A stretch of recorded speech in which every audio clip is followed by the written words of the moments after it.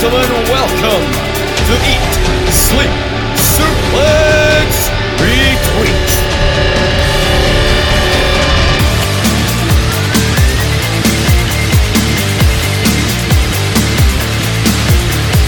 And welcome to Eat, Sleep, Suplex, Retweet Central, where we also can't believe that Kim and Kanye are set to divorce. I know, I was shocked too, but enough about that. Back to the wrestling, as the Ryans would say. Don't forget to check out the feature show. We had a really, really good one earlier this week where we said, "What's up?" and Kwaku rapped and sang "What's Up" to R-Truth. Go and check that one out.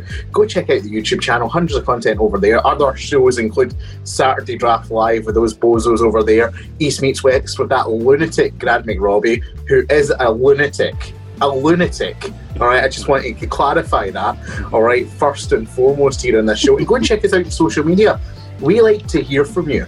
All right, we like to hear what your opinion is. It's all right us saying and speaking into the void, but tell us what you think. Get to us on Twitter, Facebook, Instagram. We'd love to hear from each and every single one of you. Now, I'm not going to bury the lead here. She's back. She's back with a bang, and she's coming for you.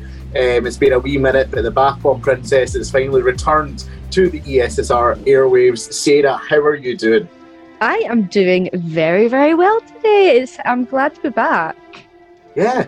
I'm happy to have you back. How was your holiday season? How was it? All good? I mean, I was stuck doing uni work, so it was stressful, but the work for psychology has definitely paid off. I've passed psychology, and hopefully get my film and media and sociology stuff back soon.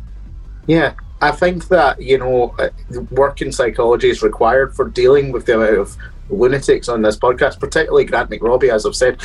But then we go on to the man who, Stephen Wilson put out a nice tweet. In these hard times, he's trying to make people smile, and he did that with his intro on the R-Truth show, which is why I didn't even try and compete here. I was just like, I'm just going to do nice, plain intros, because we've had all the crazy we need this week. Kwaku, how you doing? I'm not bad. How you doing? Hey, I'm alright, thank you very much for asking. I think you've got some sick rhymes underneath your cravat. My name is the GOAT, and I'm the man. I can't wait to beat Grant. Okay, moving on. So the first piece of news we're going to talk about today is my favourite topic and yours. It is Japanese wrestling. New Japan Pro Wrestling recently had a huge weekend. I've been led to believe. They had Wrestle Kingdom and New Year's Dash. Before I butcher anything, before I get banned from talking in this podcast ever again by Stephen Wilson, I'm going to hand you over to Sarah Grieve, who legitimately knows what she's talking about when it comes to this. So Sarah, over to you. What happened in New Japan over this weekend? I mean, it's the start of the year where New Japan have been putting on the big shows and everything, but they only have the one big granddaddy of the year, which last year they split into 2 nights, and they continued it this year with Wrestle Kingdom 15. So there was a whole bunch of stuff that was going on. I mean, you had a tag team title tournament that came from the winners of Tag League in the Gorillas of Destiny. I like them. Do you know who the Gorillas of Destiny are, yeah? Tama Tonga. Yeah, I like it. Tama Tonga and Tangaloa. Yeah, and they were taking on Dangerous Techers in the team of Taichi and Zack Sabre Jr. with Doki at ringside. So that was a good match as well for the tag team titles, which obviously I won't diverge too much into it just because East Meets West will go further into it. Whether or not they invite me to actually talk about it, it's another story. So yeah, that ended up with the Gorillas of Destiny. Once again, IWGP tag team champions, but they may put you in the pre-show like the Stardom match. I mean, with all fairness, Stardom are the only women's promotion in Japan, and they do have they're the sister promotion of New Japan. I was just being I can't pronounce the term, but I was just saying facetious. David, you'll tell me what it is. It was a great attempt to crack you up. I rap badly, not say big words. But yeah, no, the actual show kicked off itself at 7 o'clock in the morning for us, which is not the worst time to sit and watch a wrestling show. I mean, I asked Daniel, would you prefer to wake up at 7 to watch a show or stay up till 5 o'clock in the morning? And we both agreed getting up at 7 is probably a better thing to do, because then at least you can go back to bed if you wanted, or you're up for the day. Yeah. But last year, Kazuchika Okada went and put forward a sort of tournament of some sort with various stipulations called the King of Pro Wrestling. So the provisional champion that finished off 2020 was Toru Yano, who's one of my favourites because he's really, really funny. They had a 21-man Royal Rumble match. It's called the New Japan Rambo match, which it would determine who was going to challenge for the provisional trophy, because you don't actually become champion until the very end of the year.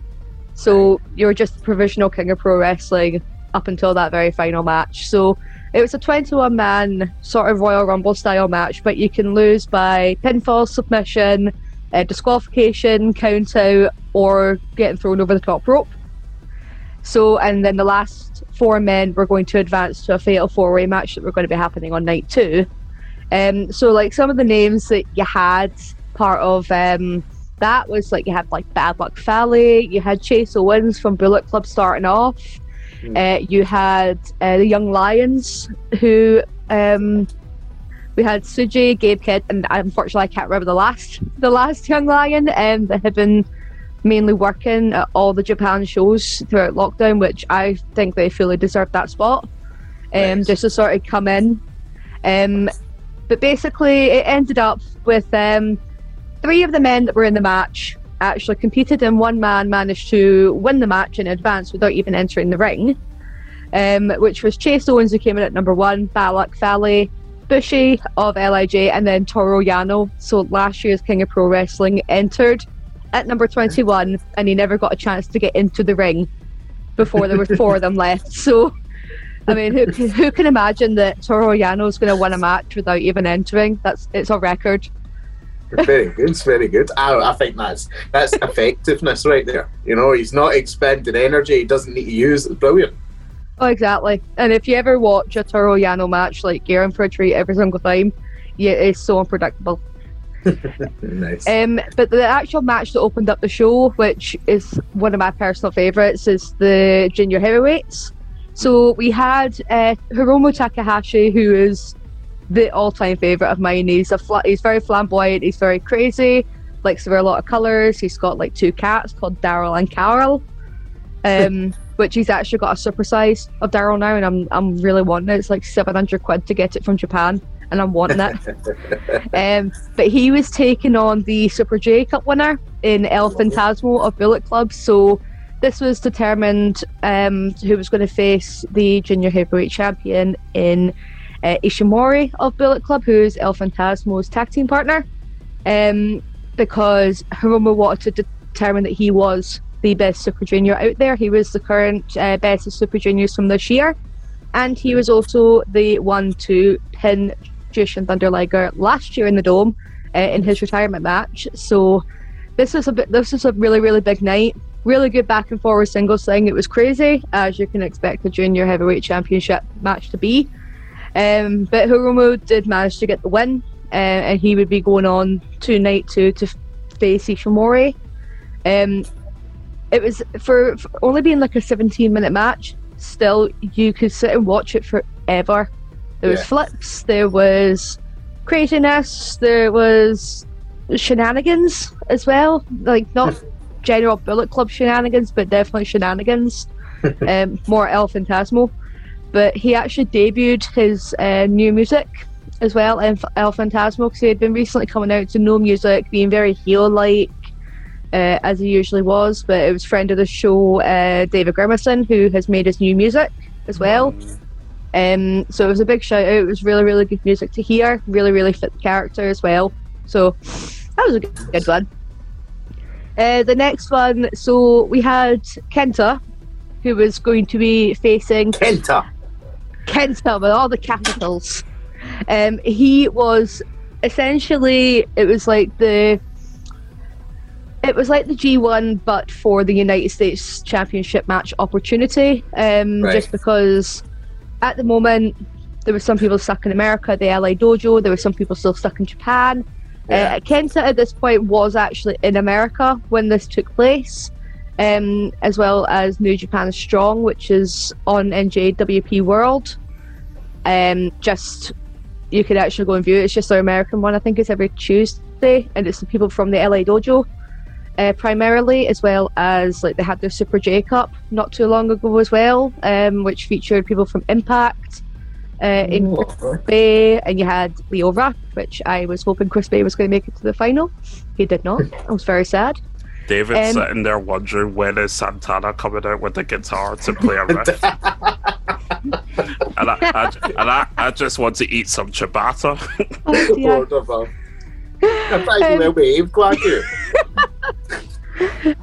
So Kenta with all the capitals.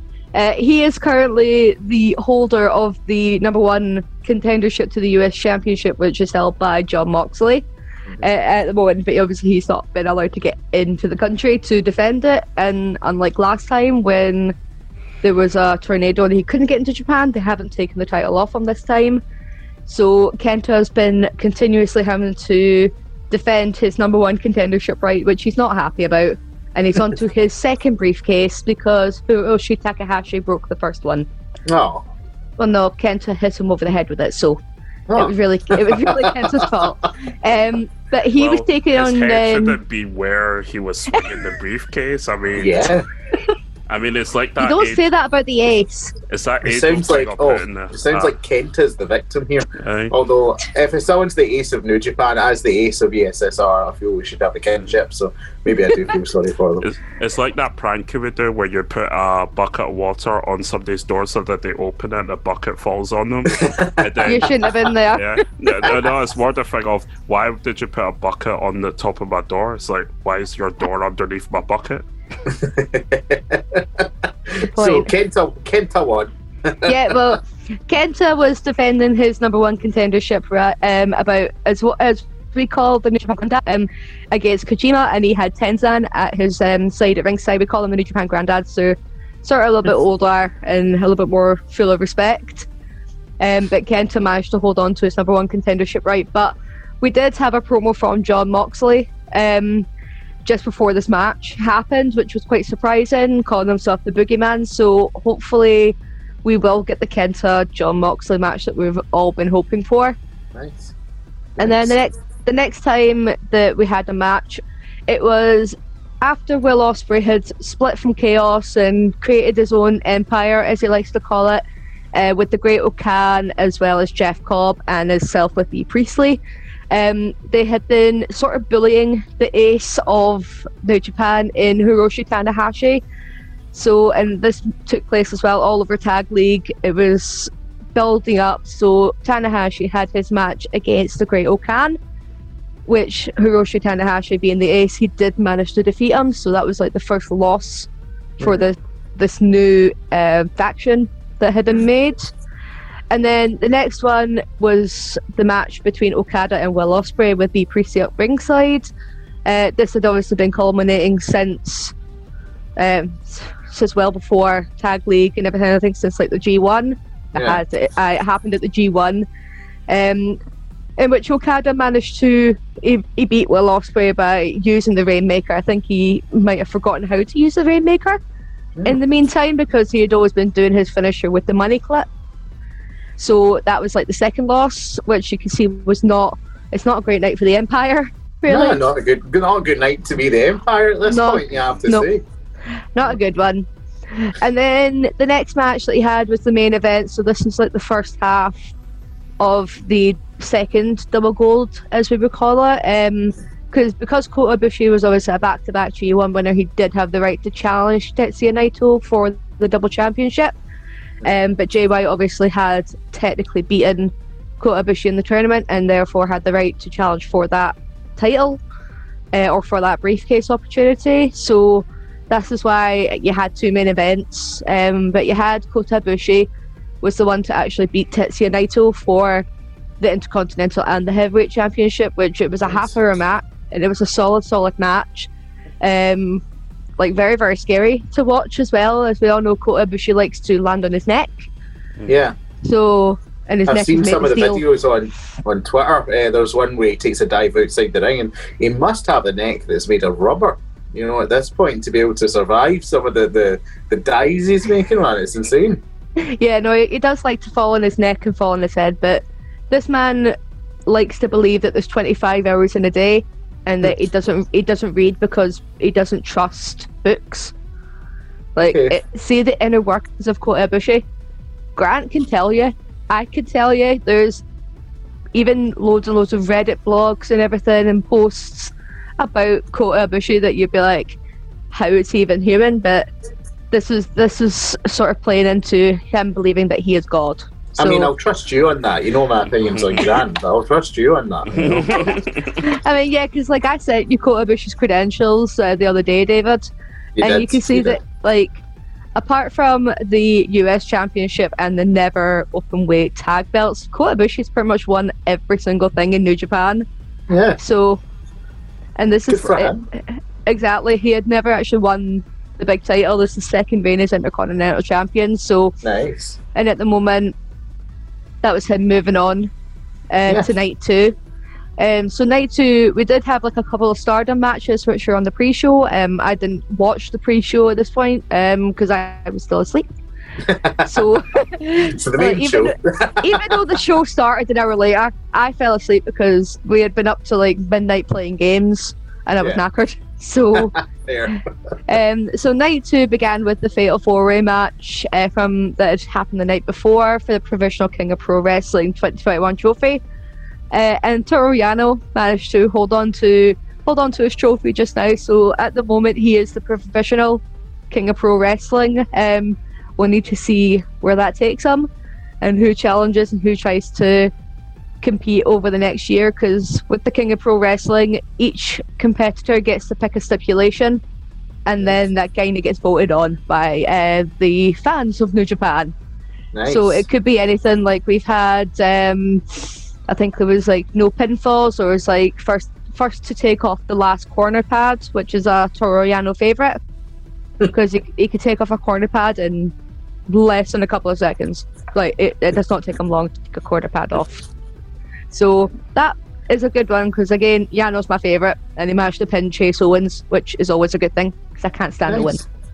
Oh, Owens. What a horrible human being. You know, scruffy looking nerf herder. I can't stand him. The next match we had, it was Suzuki-gun with Kanemaru and El Desperado defending their IWGP Junior Heavyweight Tag Team Championships. It was against Taguchi and Master Wato, with Tenzan at ringside. And obviously Master Wato it's been a good match since making his debut. It was like, thank God I didn't need to pronounce that name. Well, Master Wato. Wato. Oh, Master Wato, yeah. It's Master Wato. It's Instagram. David, please stop. Star. You really want that visa? Just stop. Okay. But again, good solid match. It was a very, very good one for Master Wato to be in, because he only came at the G1, so it was the G1 or the New Japan Cup. It was one of the two. So again, really, really solid match with a junior and with an elder in a way, sort of give him that more experience. So Master Wato will be one to watch in the upcoming year. For sure. One to pronounce as well. You know. An easy one to pronounce. So the next one was the final match with Empire that was taking place on night 2. Former Never Openweight champion Jeff Cobb had actually challenged Shingo Takagi of LIJ, which the fun thing is that usually up until about a year ago, the Never Openweight Championship, you could never defend it successfully. It always changed hands. Yeah. Until it came with Shingo, and it was actually Suzuki that managed to successfully defend it. So, but Shingo managed to hold on. The Dragon of LIJ held on to the championship. So over the 2 days, Empire did not have a good time at Wrestle Kingdom. 0-3. Yep. Especially for a new faction, it's not a good sign. So these guys are the retribution of New Japan. I mean, they might be. I mean, it's still very, very early days. Having Master Wato, the Great Okan there it made sense because he did his excursion in Rev Pro. Yeah. With Jeff Cobb, I'm still not too sure why he's been there, but he's the muscle man. I'm not sure why he's there. Not sure. I'm actually not sure why he's part of Empire. Like, it doesn't really make sense to me. So, like, that was even my thing. I was like, why are you doing this? And because he had he didn't have a great G1, but he was still very, very popular amongst the fans. So to turn quite suddenly was quite upsetting for me. And then we move on to, like, the third to last match we had was coming all the way from the New Japan Cup, from where it all kicked off, and it's your favourite, David Sanada versus Evil with all the capitals.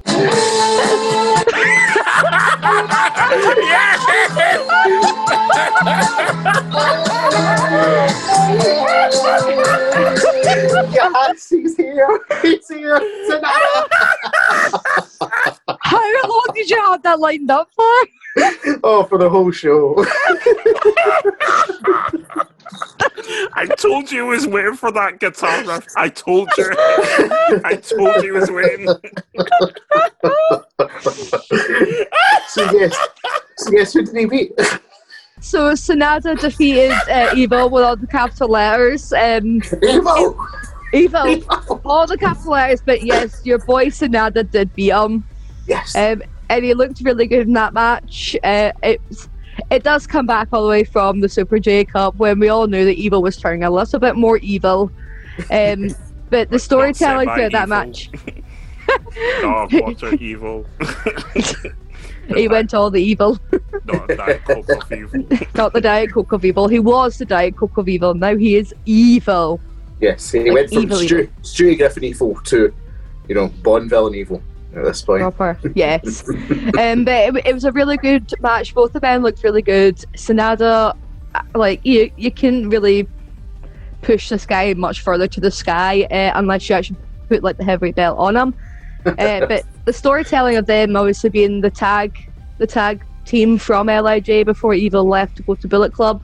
Yeah. So it was really, really good. And then, like, the second to last match, or as they call it, the semi-final, where you had the junior heavyweight belt, Hiromu Takahashi and Taishi Ishimori, which you can't go wrong with this kind of match, especially if you do love junior heavyweight matches like I do.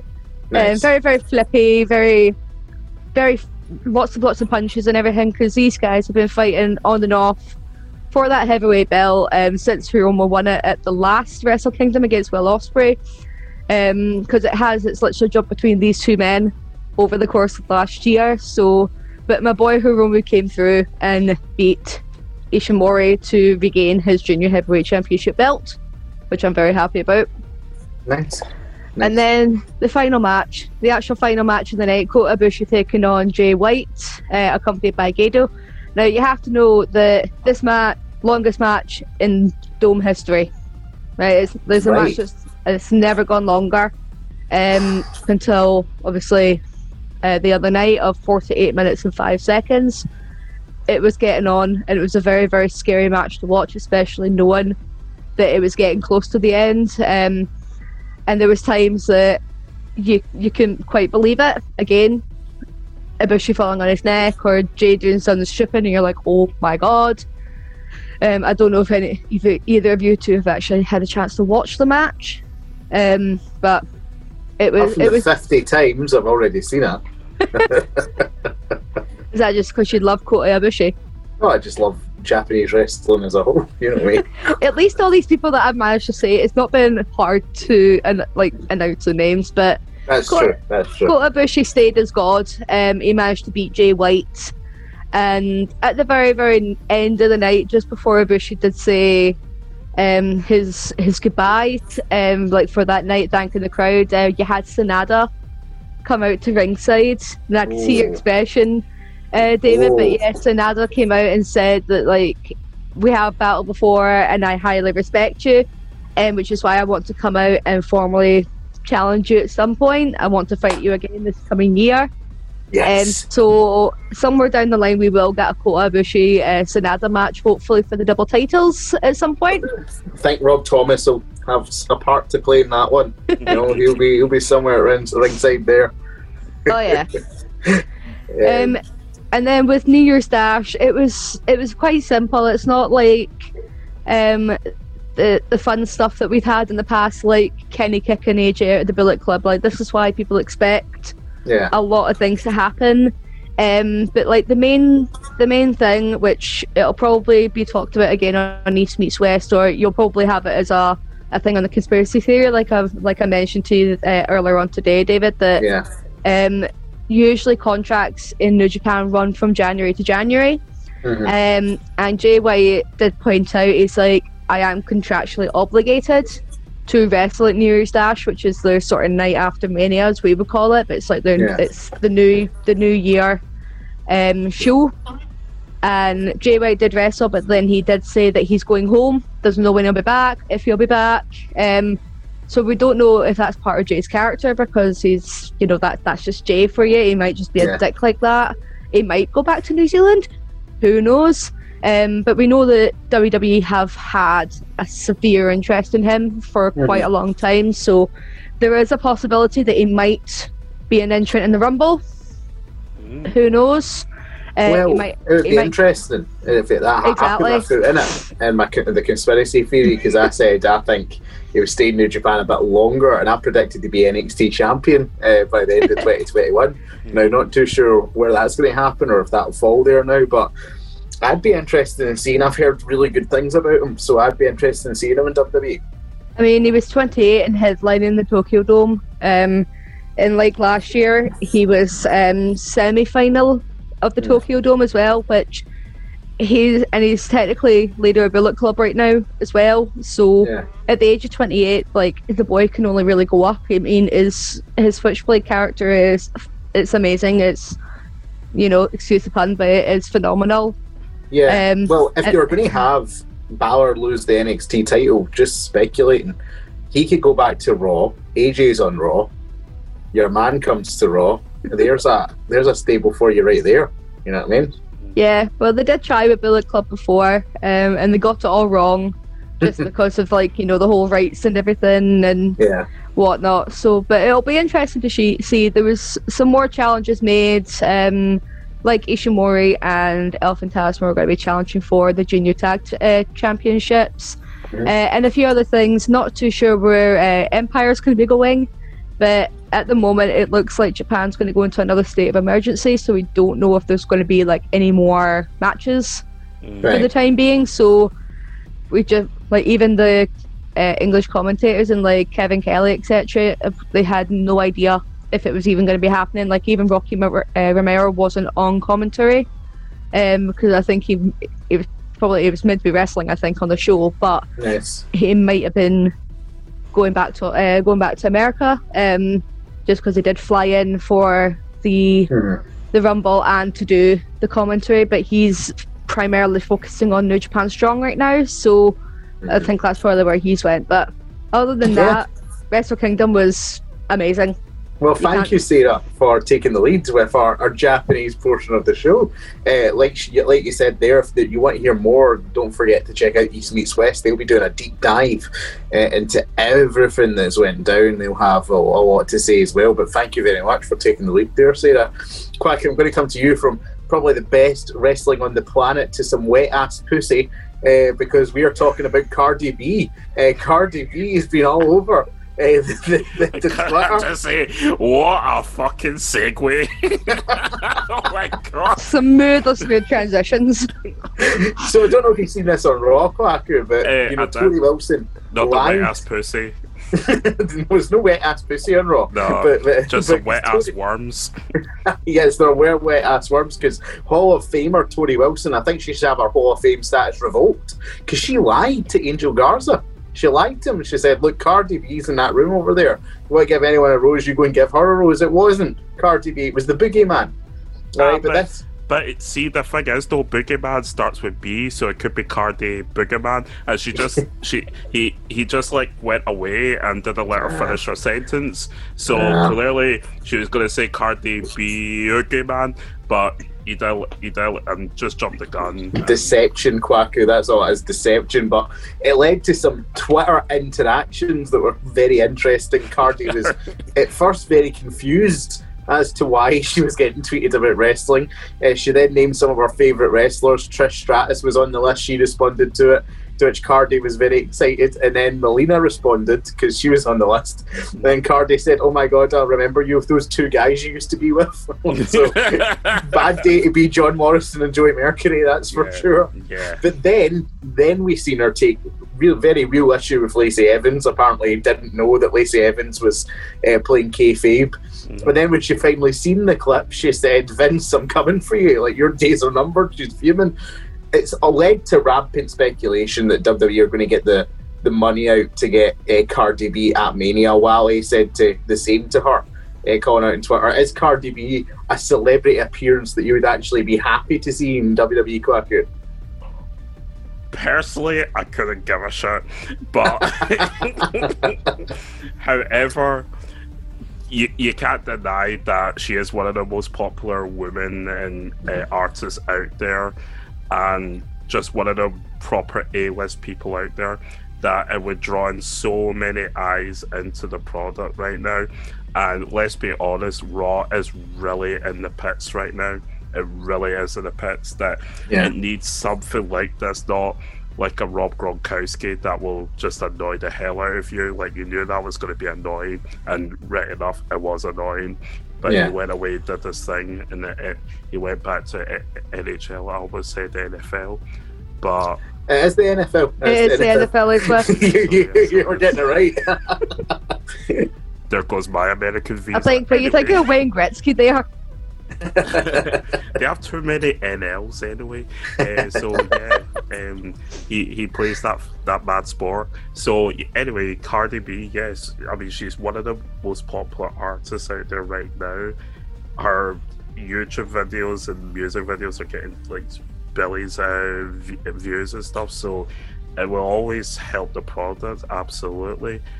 Just from a wrestling fan point of view, please make it actually worthwhile, like not just like some.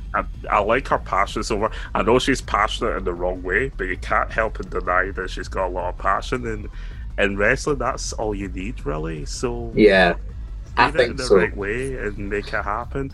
But I just don't know how, with WWE, the way they're going a bit family orientated, I don't know how you're going to incorporate somebody like Cardi B, who, as you said, has a song called Wet Ass Pussy without actually saying the phrase. And let's be honest, the music video is as good as porn. So why don't we just get Biffy Clyro in? They can do their cover instead. But Sarah, a question for you here is, I know where what opinion I have. Do you think she'll come in, if they get her, just as their sort of special musical act?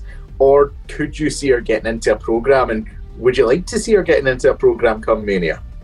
I mean, if Snooki can do it, I think anybody can. So, I mean, we all remember like that whole thing with Snooki. But then again, like, she was a gymnast, so yeah, I'll let her off. I would say, like, see if for a musical act, probably. I mean, I did see her expressing interest in Carmella as well. So you never know, she might accompany Carmella to the ring at some point. Just especially like see with Carmella's character on SmackDown. That's perfect, actually. Yeah. So yeah, looking at that would be a good fit. I would agree with Kwaku saying, like, from a wrestling fan point of view, I can't be bothered with it. But you always need that mainstream stuff. Like, you can never go wrong, especially when it comes to Mania. It is meant to be your big show. I know that it's probably not going to have fans. It might have fans. You never know, but it's not going to be on the big scale that WrestleMania usually is. Yeah. But as well, the fact that the theme is all about Hollywood, it wouldn't surprise me. Exactly. And this is a thing, like, us as wrestling fans, if you're a wrestling fan listening to this or whatever, you may need to like take a wee step back and say, "Oh, I may have my views or whatever have you, but is this aimed at me?" And I can honestly say, this isn't aimed at me as a wrestling fan. Maybe it's aimed at me as a hip hop fan or whatever, getting these opportunities. But if you're going in this solely as a wrestling fan, going with the Jim Cornette school of ever finish shit in wrestling, then take a step back and go, I don't know if this is for me. But have a view, yes, but just don't crap on the product and just think that everyone's going to hate it. That's all I think. I think that's the point, is that you brought it up. She's one of the most popular stars on the planet, and it's not like she's got no acting experience as well. If anyone's seen Hustlers, the movie with J-Lo, really, really good movie. She had a part in that, and she was perfectly serviceable. So we know she has some acting skills. I think if there's any celebrity come in, who could do something, I'd say Cardi B, is one. And I think the importance is that she is a wrestling fan. Yeah. She's made that very clear that she used to watch it. She has her favourites. She's able to list them. She's getting excited when the likes of Trish are responding to her on Twitter. So I think it's about that enthusiasm. I'll be watching this one, and if anyone doesn't want to be cool about it, what happens to people who don't want to be cool? We spit in the face of people who don't want to be cool. And that's what we thought was going to happen this Monday on Raw. We thought we were going to get Carlito back. Carlito was advertised for Raw Legends Night. Wasn't there. It was then reported there was travel issues. However, then it turns out there were no travel issues whatsoever. WWE just jumped the gun. No one actually reached out to Carlito to come onto the show. Carlito was never booked for Raw Legends Night, which is absurd. Absolutely absurd. Sarah, what do you think about that? And how can a company... Does this just encapsulate... We're going to get into a deeper review later on in Raw Legends Night, what we thought about it. But does this not just sum up the current state of WWE? What an actual joke! Oh my god! I mean, if you're going to... I don't even know how to describe that. But it's like, if you advertise so, you would at least hope that, it's confirmed. Because you're just going to look like an idiot. You're the biggest wrestling promotion in the world. Yeah. You're one of the highlights of... like TV right now, because you're actually producing like live things, and you can't do something simple like reaching out to a former champion in Carlito, and like everyone's getting buzzing for it. Like even I was buzzing for it, and I've not watched WWE in months. And then when I see that Carlito wasn't there, I was like, well, that's got it fucked it, hasn't it? They fucked it. Safe to say, they fucked it. I think so. Kwaku, do you agree? What do you think this is about? Because we've heard about the state of the booking in WWE, how last minute everything is, how many moving parts are going on. Do you think that, is there a need for a restructure in terms of their creative planning over there? Has something went horribly wrong? Big time. I mean, when you're you just have to listen to the back catalogue of Talk Is Jericho. And I know there's quite a few disgruntled people that leave, but the most poignant one was when Miro was talking about people were chanting Rusev Day, and he was saying that Vince was saying, oh no, they're just saying that to rip on you. And they kept on saying Rusev Day to Shane McMahon, and he actually said, duly noted, and it wasn't noted because they did nothing with it. So it's just when you hear things like that, you're just a bit like, just do something. Like these people are obviously chanting for something, and you always have a wrestling where when people are chanting, you kind of stop and you take it in, unless it's like the CM Punk chants, which is just bye kind of thing. But when this Carlito thing, he got announced. I mean, surely some Carlito or something with this, it's put on. I don't know. Maybe actually, no, you wouldn't, because you wouldn't want to burn your bridge if your agent is negotiating something for you. But that's the thing. It looks like Carlito wasn't necessarily against it either. Like Carlito sort of acknowledged the situation, sort of shrugging it off. Like he must be sitting in his lounge chair with an apple and a phone in his hand, and an Apple phone, funnily enough. Sorry, that was a bad joke. And just a terrible joke. I know. A terrible joke, linked to a terrible joke that we'll be discussing later on. Probably just took a bite out of his phone and said, that's not cool. It's probably why there's a bite out the Apple logo, because of Carlito. But yes, Raw Legends is something we will be getting into a bit deeper, as we go further into the show. But I wanted to bring that up there as its own news story. Sarah, back to you. Impact are bringing back the women's tag team titles over there. It's something, they were really a trendsetter in that company back in day. Remember, the women's tag team title back then. I remember who was it that Kong won the titles with? Was it Aisha Saeed or something like that back in the day? I couldn't really tell you, cause I only started really watching Impact properly in the past year or so, but I had actually seen it on and off. So the whole thing with the fact, me and Emily Hayden were talking about this in one of our first and only interview that we have. It's on our back catalogue. Go check it out. I know. Because we were talking about how the fact that the knockouts were very ahead of their time at TNA, because the first women's tag team championships were introduced in 2009, and they went on for 4 years before they were obviously retired and put to bed in 2013. But it was announced September last year that they were going to be bringing back the Knockouts Tag Team Championships, because the Knockouts over at Impact are amazing. The actual division itself is something that I really love to see, because despite maybe a couple of weird storylines like Wrestle House, which I'm not going to get into Wrestle House because I still don't understand Wrestle House, and the shooting of Johnny Bravo and all this sort of stuff, that was the fun things. It was to do with Death of Valley was marvellous. I can't get into all of that again. It's still going on. I'm still confused over it all.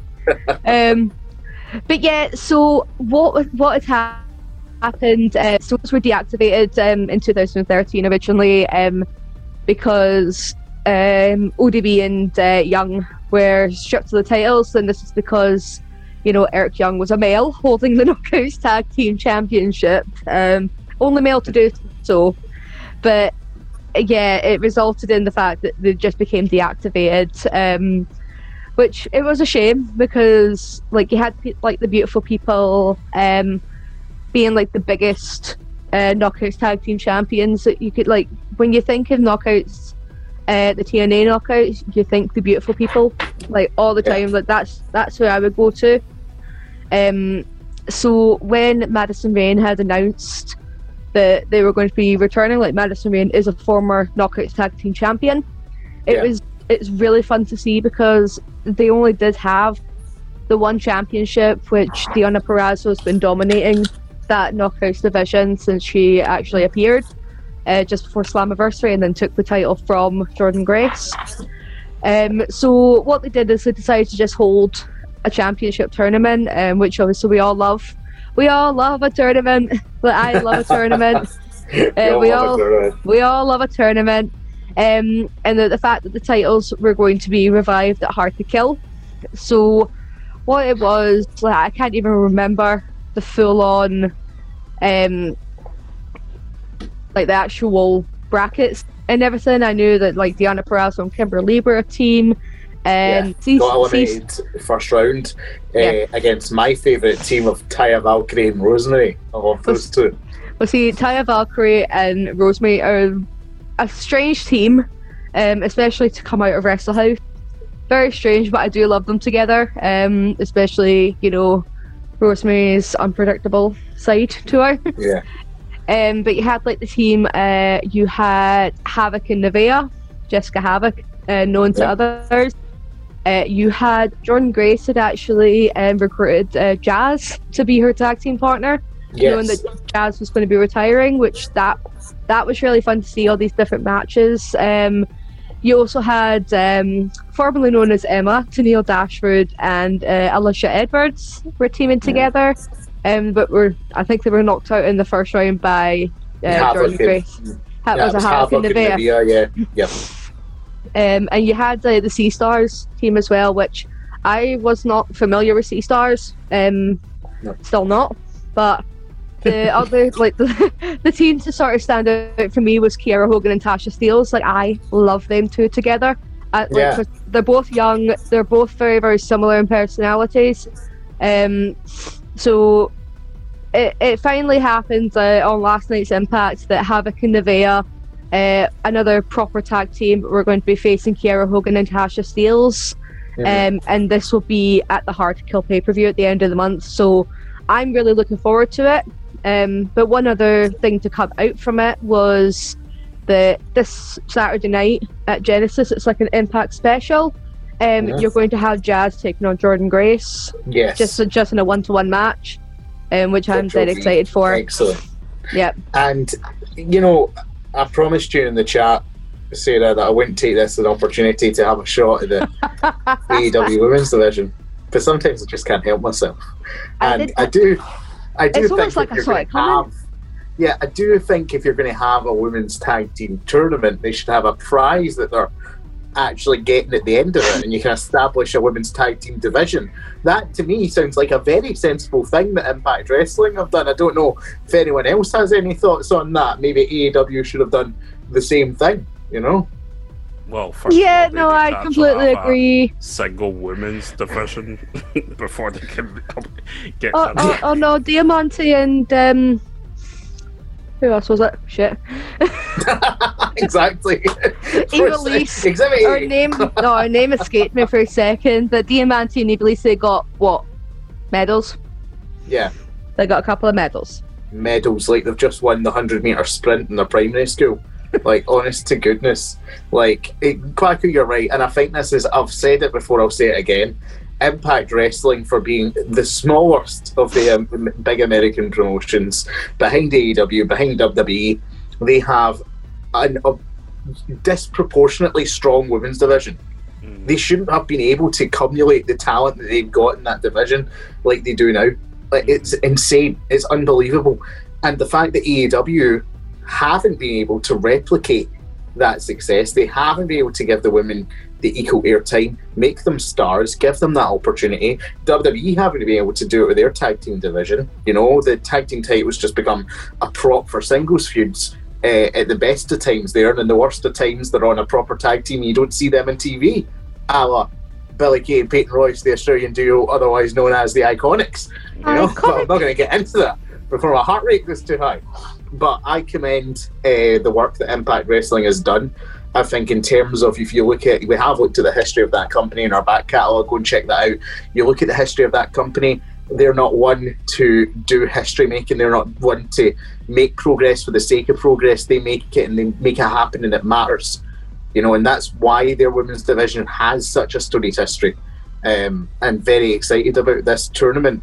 Sarah, who do you think is going to win the titles in the end up? This is a hard one. I would like to see Tasha Steelz and Kiera Hogan win it.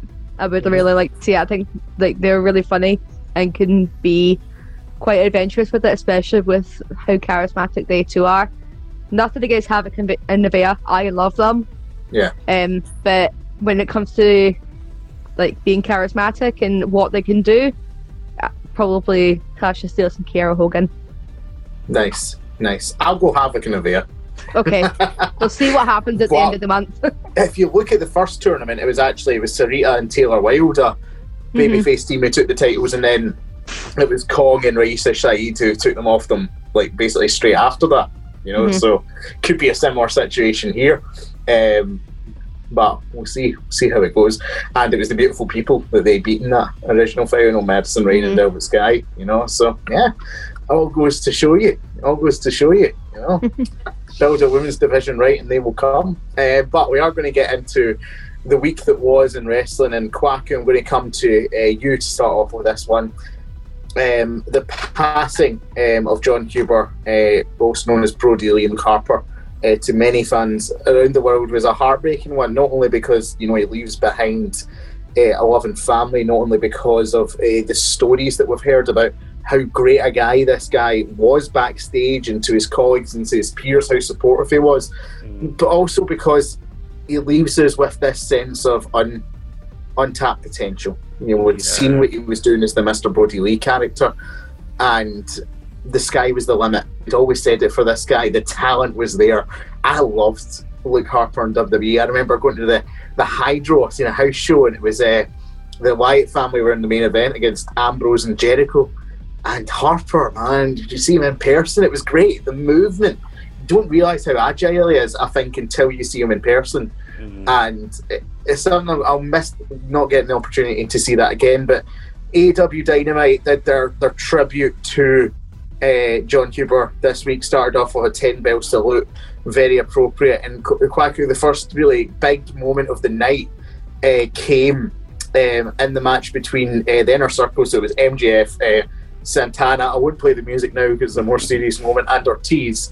They were taking on Hangman Adam Page, John Silver, and Alex Reynolds. And you know, a save was needed at one point, and who should come out but he was meant to be called Eric Redbeard. Apparently Chris Jericho didn't get the memo and just started shouting Eric Rowan and then you hear Redbeard away from beside him trying to connect it over and over again. But that was a really good, you know, emotional first moment of the night to see his old tag team partner coming out there. Absolutely. And what I liked throughout it was the Inner Circle were still kind of respectfully being the Inner Circle, and the fact that they were building up their heel personas for that moment as well, especially playing with Minus One, Brody Lee Jr. and stuff, and just making sure that that moment got the right selling that it needed and the right emotion as well. The whole show was just done brilliantly. An absolutely great show from top to bottom. Great emotions as well to really convey it, even with Eddie Kingston, what he was saying. And it was really poignant what he was saying. I need to respectfully move on, but then he went back into his heel persona. But when you see like being the elites, with the way he was talking and held that kind of town hall meeting, powerful stuff there. He's a great orator, is Eddie Kingston. The man, he must be some underground pastor or something, because that man, he can talk. He can talk. For sure. And say that the ending to the show is just as emotional as the beginning of it, wasn't it? I cried throughout the entire show. I mean, it's not surprising because everyone knows that I just cry at things. But yeah, no, the actual like the celebration of his life, handing over that TNT championship, and I was like, no, I can't do this, I can't watch this, like tears in my eyes and all this sort of stuff. It's throughout the entire night it was just emotional. And like the tribute video as well, which it was really, really nice to see later on that Tony Khan had bought the rights to the music. Nice touch. So I mean, it's a guy throwing around his money, but for a good cause. So, but like to watch like the actual finish off, like bringing out his boots, draping the cloth over, I was just like that. It hits you. It really, really hits you as a wrestling fan. And to like see everyone that was being like out there, trying to hold back the tears, and like you just see Brody Lee's son in the ring, and I'm just like, oh my god, he's a child, oh no. And you're just, as an adult, you're just like, how, if I'd been under that mask, I'd be greeting. I'm like, like ugly crying. I think that's the thing we've seen. I don't want to give this too much, steam, because it's something that really annoys me, but we've seen in the wake of John Huber's passing, people on social media try to use it for point scoring, going over, you should have done this as a tribute. That wasn't respectful. You shouldn't have done this. I just want to say to people with no anger, because I don't want to respond to hate with more anger, that take this as a time for togetherness. Look at the stories. That first night, when Huber passed, wrestlers from, didn't matter what company they were from, whether it was WWE, AEW, the independent scene, all coming together and sharing stories of a man who was their friend, and don't mistake someone not getting a push for someone not being loved or liked or having friends in a certain promotion. And to just sum up, I think AEW's tribute to the man was incredible. Yeah. And I don't think there was a better way that they could have done it. Rest in peace to Mr. Brody Lee. He'll live for us all. We can go and revisit his matches anytime, you know, and I hope, you know, that when the story sets on the career finally of that man, that we can view him as one of the best talents of that generation, you know. I know I'll be going back and watching some Wyatt versus Shield matches in the not too distant future, so, you know, great tribute from AEW, and rest in peace to Mr. John Huber. Across the way, you know, NXT had their year-end awards that night. Just running through a couple of these, we had event of the year was Takeover War Games. Do I agree with that one? Recency bias, or do we think that's always the sort? That's become their Royal Rumble, basically, hasn't it? Yeah, that's a given. Yeah, so you can't beat War Games. Yeah, War Games, love it. It's so good. Rivalry of the year, Kwaku, come to you for this one. What's your reaction to Adam Cole versus Pat McAfee's rivalry of the year? How has your opinion of Pat McAfee changed as this run has went on? 2020 has been such a fucked up year, so fucked up indeed, that I can't believe I'm saying this. You better shut this podcast down, because I'm going to be saying things I'm going to regret. I love Pat McAfee. I love Pat McAfee. I used to host a bleeding takeover preview show just to give people the opportunity to listen to something different apart from Pat McAfee. That's how much I hated that man. I could not stand him. He was annoying. I was just remember like, that? What? Your NXT team over there. I know. I was like, I was on that panel. I was like, who gives this man a microphone? Who gives this man airtime? Who gives this, like, why? Why? And then now I'm just like, I can't get enough of this man. Yeah. The promos, he's amazing. The what he brings to the wrestling ring is amazing. But more for me, like, I love the whole promos, the way he builds things. It's just the little attention to detail that man has.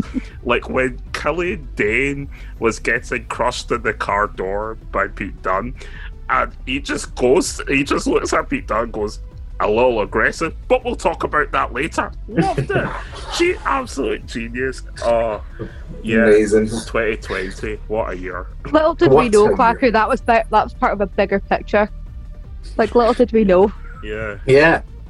And that's the thing, he was certainly a breakout star this year, but didn't win breakout star of the year. Sarah, that honour went to our own girl with the tank. It was Shotzi Blackheart. Do you agree with that one?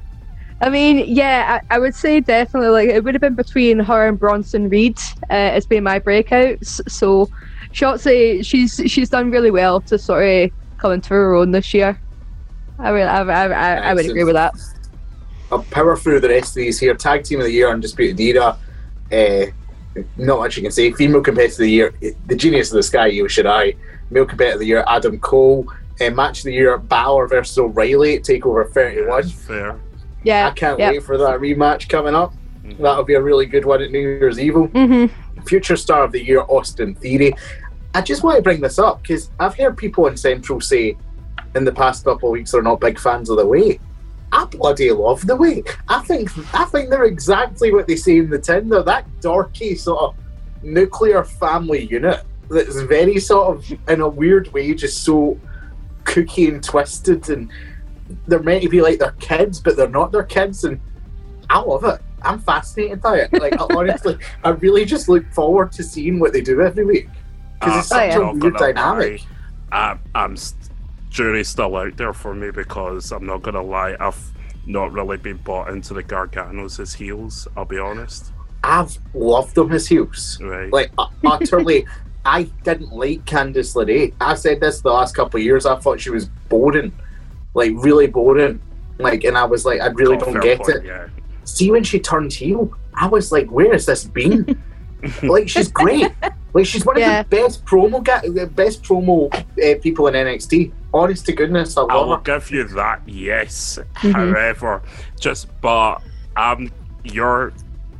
thing I'm try to stay away from is you're comparing it from this now to, as you were saying, there was no substance or anything to it. But at the moment, the only time I liked Gargano as a heel was when KO was hosting the KO show, and the whole thing of, oh, don't say his name, he's probably in the back asking for his music to be played, and I just love that whole thing. And the end of William Regal saying player. Brilliant. Yeah, other than that, I'm not really bought into the Garganos as heels, I'll be honest. Fair enough. Well, let us know what you think on social media. What's your opinion on the way the Garganos as heels? Are you with it? Are you for it? Or I are now you like love Pat McAfee. My mind will change by the time this goes out anyway. So, and then to round us off, we had overall competitor of the year. Sarah can't argue with Io Shirai. Absolutely not. I can. It should have been Pat McAfee. Right, okay, but you get Pat McAfee to, jump off War Games inside of a bin, and then we'll talk. Like, I know he started off doing a match with the moonsault and everything. Yeah. Io Shirai jumped off a fucking cage inside of a bin. Pat McAfee the next day was hosting his podcast show, which has nothing to do with wrestling, and still selling the War Games match by wearing a neck brace. That is dedication, and you can't beat that. I'm sorry. Quack, see, if we're going in kayfabe alone, Pat McAfee hasn't won this year. Io Shirai has beaten Charlotte Flair, Rhea Ripley, and Sasha Banks this year. To name a few. The neck brace. But everything, but the neck brace. Forget everything. He had a neck brace. The neck brace. Well, we're going from this to maybe one of the best televised, TV shows that WWE's put on this year. This was a pay-per-view worthy SmackDown. This was utterly unreal. We had a kicking us off a Universal title cage match, Roman Reigns versus Kevin Owens. We are a fan of this encounter here. Yes, Jey Uso, just the whole head of the table pack, the way they've repackaged Roman has been absolutely phenomenal, and the work that he and Paul Heyman does. And what I like about Paul Heyman this time around, because it could be easy for him to go down the realms of the way he manages Brock Lesnar, but what I like about this way of Paul Heyman, he's a bit more standoffish in the fact that he's focused on looking at Roman to see what are you going to do about this? What do you think about this? Leaving it more on Roman to do this talking, although he's not talking, instead of Paul doing the talking and stuff. So it's a weird way that Paul can sell it more with his face alone and not do the talking, which he's always been used to with Brock Lesnar. It's a completely different dynamic, but it works. I have to say that I like it because sometimes he almost seems more trepidatious around Roman as well. Yeah. He seems more scared. I was watching the segment where he was with Brock and Brock's annoyed at him for not telling him Money in the Bank. He had a year to cash in. Do you remember that one? Yeah. And he's feel like you're slapping him, I've got a year. And he's like, a year? How did you not know? And it's the thing with Heyman with Brock was they were that close that he never really feared Brock turning on him. Mm-hmm. He knew that they were friends. With Roman, it feels more like this is Heyman's last chance, It could but be he doesn't another want to mess it dimension up. of the fact that Heyman spent years telling people how dangerous Brock is, and he's seen it for himself how dangerous Brock can be, but yet Roman has beaten Brock a few times. So if this, it's kind of like saying, oh, this gun is dangerous, and then a bazooka comes in, and then all of a sudden you're managing a bazooka, you're going to be a bit... Okay. There's always a bigger fish, as they say. A fish is more peaceful than a gun and a bazooka, so I apologize for that one. There's me, the warmonger, going about. Give a man a fish, he'll eat for the day. Give him a gun. Sarah, what do you think then? It looks like Kevin Owens and Jey Uso are going to move on to a feud, independent of the Universal title scene, independent of Roman Reigns a bit. Do you think this will produce some good matches between Owens and Jey going forward, won't it? I would hope so. like the past rivalry that he had with Roman, it always made me weird. It always weirded me out because it was just Kevin Owens falling into the same traps each and every week. And it was kind of stupid in my opinion, because Kevin Owens is usually smarter than that. He's usually the one doing that sort of stuff. But Jay has been like a very, very surprising breakout talent, just on his own. Like, we always knew he was really, really good. So I can't see anything going wrong with Kevin Owens going forward. I would just hope that they need to make sure that it doesn't continually make everything look stupid at the same time. Aye, so we moved on. The cage match was 2 weeks ago, and then we had this segment this week where it became clear that Owens would be facing Jay going forward. But within Quacker, we had the first week of Big E as Intercontinental Champion. He was meant to be facing King Corbin. However, that match was cut short. Your usual shenanigans turns into a tag team match. It becomes Sami Zayn and Baron Corbin versus Big E and Apollo Crews, and it looks like E versus Crews will be planned for next week in the aftermath of it. It seems to try and get E over that they have given him the John Cena treatment almost. You know, it looks like they're going to have him in good matches every week, beating the odds every week, taking on all comers. Do you think this is a good way to try and get, you know, him over as Intercontinental Champion? Jury's out for me on that front. Yeah. I hope this is my objective for this one is I do believe Big E is a main card prospect. I do hope he gets a crack at the Universal Championship. Not just a crack at it, but yeah, I can see Universal Big E if you want to go that way. I can see it. Yes. Jury's out for me on that with the way he's being booked at the moment, but I hope that seeing the fact that that was the highest rated weekly show of 2020 in WWE, him closing it out, the way social media went, I hope this is where I say to WWE, excuse my French, don't fuck it up. Yeah, for sure.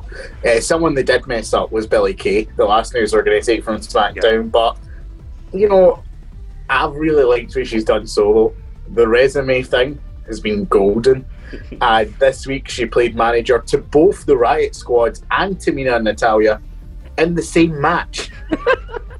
And I don't think there's anything more ingenious than doubling your odds than that.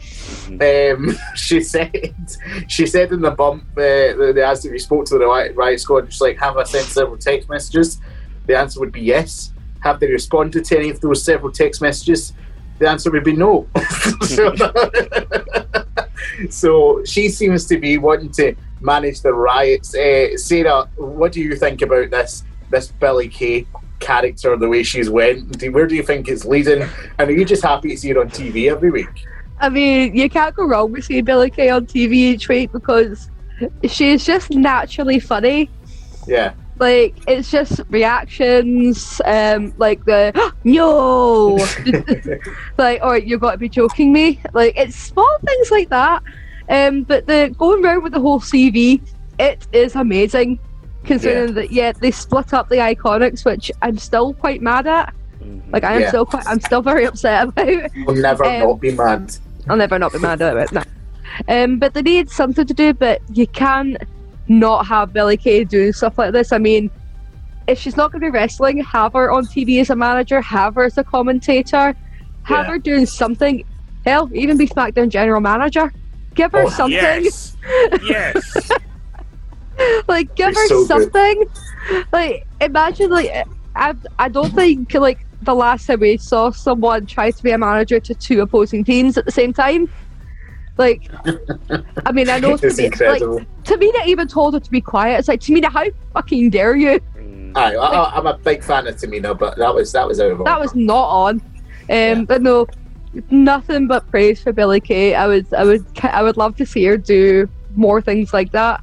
Because let's just face it, her on the microphone you're gonna be getting money regardless. Like, she is money when she's got that microphone in her hand. Yeah, for sure. And moving on to something that isn't money, WWE wished it was Raw Legends Night. Let's start off positive. Packy, what was your favourite appearance from a Raw Legend on Legends Night? Surely you know it's the Mac Militant coming to get it on. Oh, sorry. I was so excited about that and then I was just like, what did I just watch when I got like an hour in? I even forgot. But thank you very much for reminding me, because oh my god. See the whole start of it with the correct and then incorrect. I did like that kind of whole aspect. However, I'm sorry, but further highlighted to me, and it's something I've heard on the show, Morrison is boring. I'm sorry. I don't. Cracky, we're trying to start off positive. I know, but he is. He is. And his jacket looks weird. But then when, you know, it's a Mac Militant, come on and get it all. Oh, sorry, I should stop singing. So, my man Teddy Longtime came out, because, you know, I love a bit of Teddy. Comes out and he says, it seems the two of you need to wrestle against The Undertaker. And then Adam guy that Drew McIntyre. Yeah, Adam Pierce. I just see him like Community Pierce. With Jackson, it's like Pierce. Yeah. So Adam McPierce fart comes out and kind of whispers in his ear. I'm assuming saying The Undertaker's kind of retired now. So Teddy Long goes back into his general manager rule book and says, Undertaker not there. Tag team match. Tag team match! Yes! Let's make it happen. Love it. And it wasn't the only positive thing on Raw. I knew Glacky would love Teddy Long being back, but see, it was a belter of a main event. WWE title match, Drew McIntyre versus who's he? There's that chimpanzee, Keith Lee. It was really, really good stuff there. I mean, I haven't personally watched the match. The idea of Legends Night really didn't appeal to me. Especially when I found out there was no Carlito. I was like, no, that's it, fuck this. It's like, no Carlito, no Sarah, absolutely not. So, but I have like seen like little just like gifs and everything that you see on Twitter. Like obviously the lovely Spanish fly. You know, you can't go wrong with a Spanish fly, especially when you're Keith Lee. But it's just like, again, the small things. The whole after the match. And we're going to get into that. Yes. You can just tell the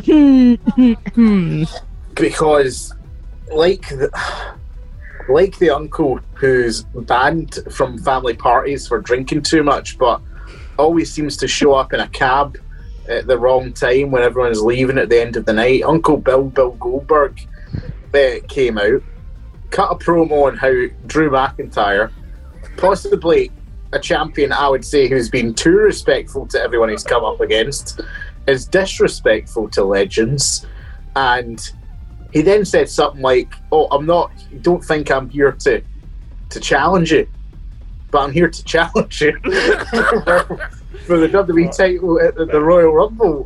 Like, I think I heard it, you know, I was trying to go to sleep and I just heard the collective sigh of several million wrestling fans as their hope not to see Bill Goldberg again suddenly went away. Sarah, hopefully this is the last we see of Bill Goldberg this year when Drew McIntyre beats him for the WWE title.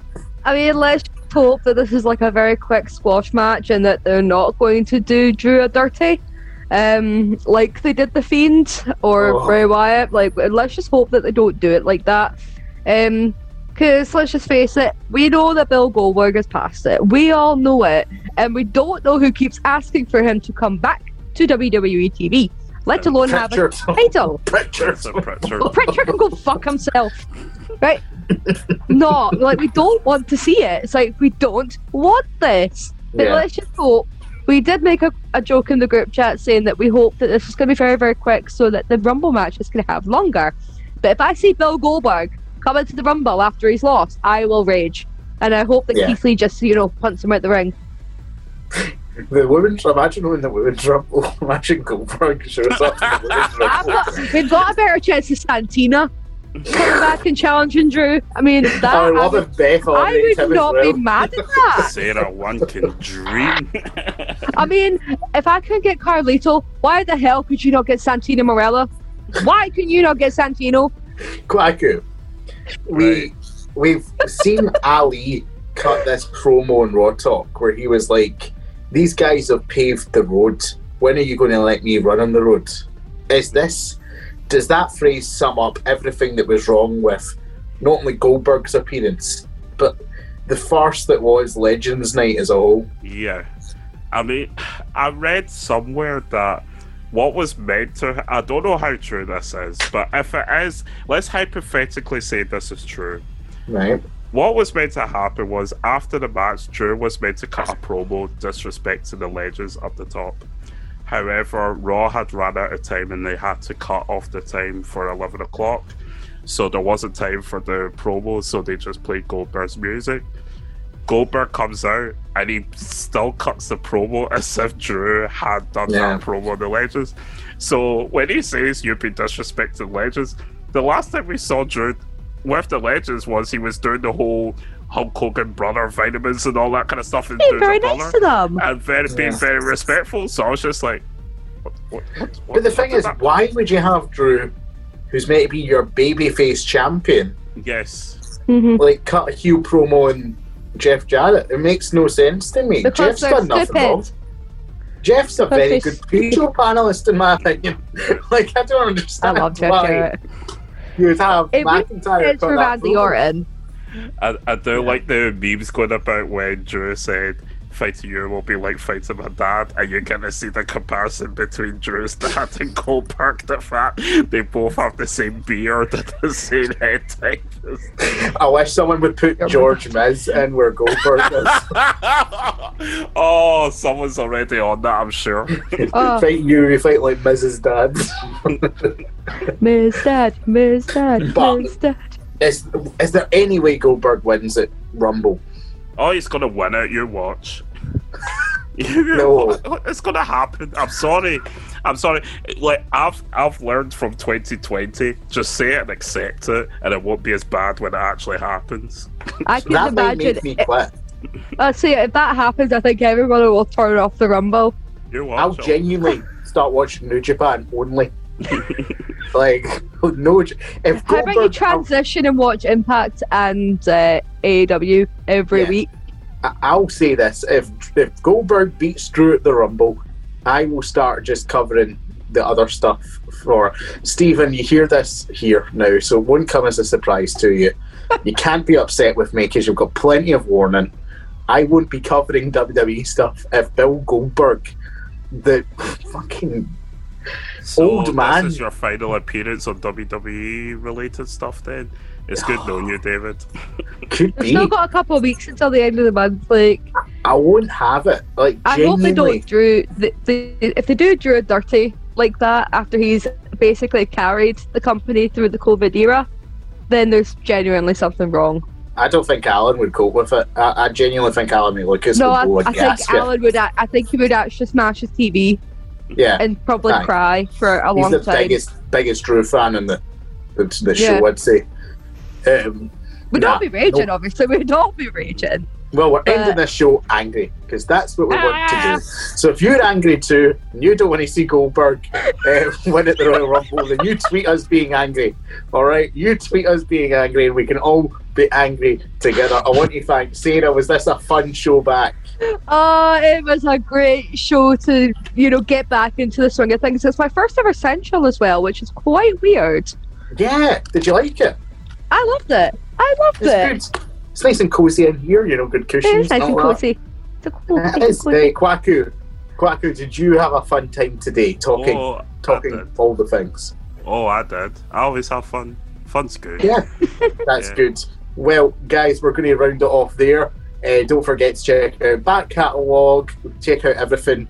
Features Central. From me, it's goodbye. From the team, goodbye. And from Santana.